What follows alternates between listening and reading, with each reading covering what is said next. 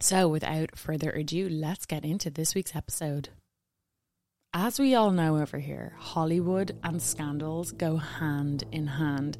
And if the last few years have proven anything to us, so does Hollywood and conspiracy theories, okay? So Hollywood, it's a place. It's a nasty, nasty place that was built upon a bed of hidden truths, hush money, lavish parties, gossip.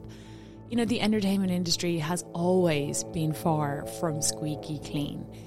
In this week's episode, we are going to be taking a look at some of the curses, conspiracies, and covert operations in Hollywood's history that honestly blew my mind. From premature deaths happening like clockwork, hidden messages weaved within movie scripts, and alleged cursed sets.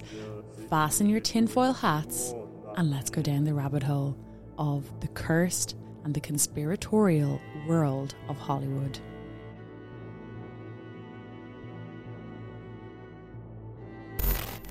So Stanley Kubrick is known as a director for his Easter eggs, so to speak, and purposeful and meaningful visual references laced and littered throughout all of his movies.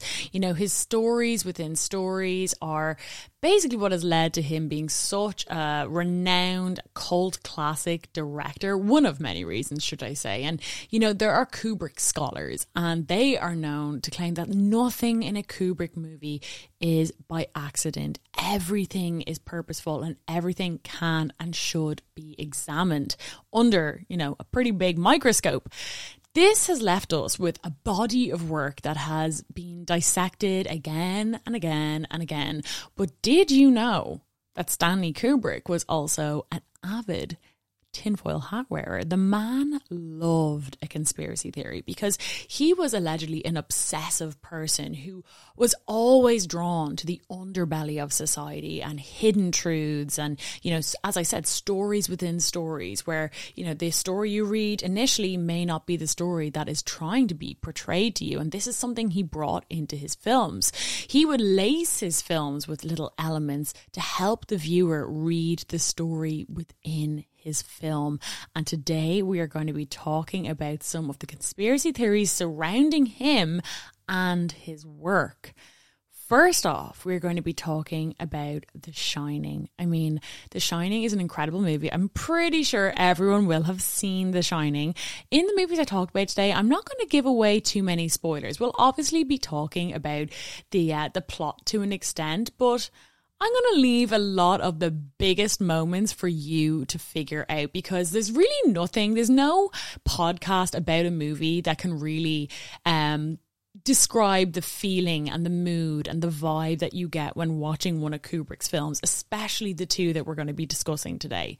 So, The Shining. There are many, many theories about this movie. We're going to talk about 3 conspiracy theories surrounding it. And then we're going to move on to other Kubrick movies which could have had him scouted by NASA or killed. Theory number 1 about The Shining is that the story within the story is about the Native American genocide. So this theory comes from television correspondent and author Bill Blakemore. The movie, what's the movie about? If you've never seen it, it follows a family, Wendy, Jack, and their little son Danny, who take a job to look over the Overlook Hotel over wintertime in its off season. It's obviously a novel by Stephen King, and Kubrick apparently bought the rights to it, I think a year after the novel came out. So he was obsessed with it from the get-go. As I said, Kubrick was a known obsessive guy. So in the movie, but not in the Stephen King novel, the Overlook Hotel is said to be built on a Native American graveyard.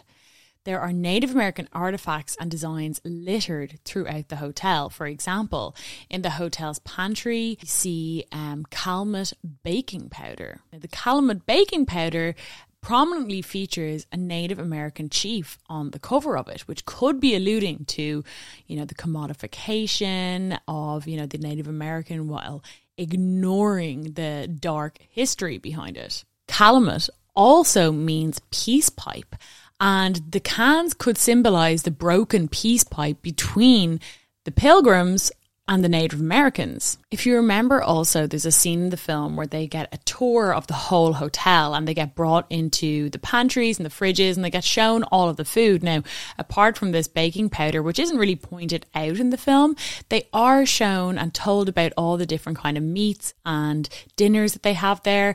They mention steak, hamburgers and turkey, and this is believed to be a nod to the Thanksgiving dinner and, you know, classically American food. So obviously steak and hamburgers are like the real American stuff, but the turkey is symbolic of Thanksgiving.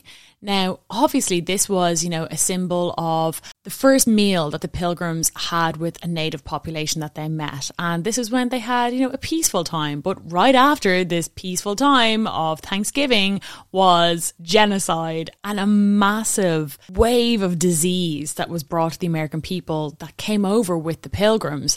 So this is kind of seen as a nod to, yes, there was some peace and what is it to be American? One of the most famous scenes, I mean, definitely the most famous scene, although it's hard to pick one, of The Shining is the blood scene. And if you've seen the movie, you know what I'm talking about, okay? Is where we see tons of real blood pummeling down a hallway, but it is terrifying. And one of the reasons why this is terrifying, and it is a method that Stanley Kubrick uses, he was acutely aware of how sound could affect someone's viewing of a film. The scene is completely silent. It is a silent nightmare, so to speak, violent and silent, just like many believe the silent genocide of the Native Americans. And not only it being silent, but people not talking about it, a dark aspect to American history that Americans need to realise. You know, this is a scene where Danny is faced with this violence, and once he sees it, he can't unsee it.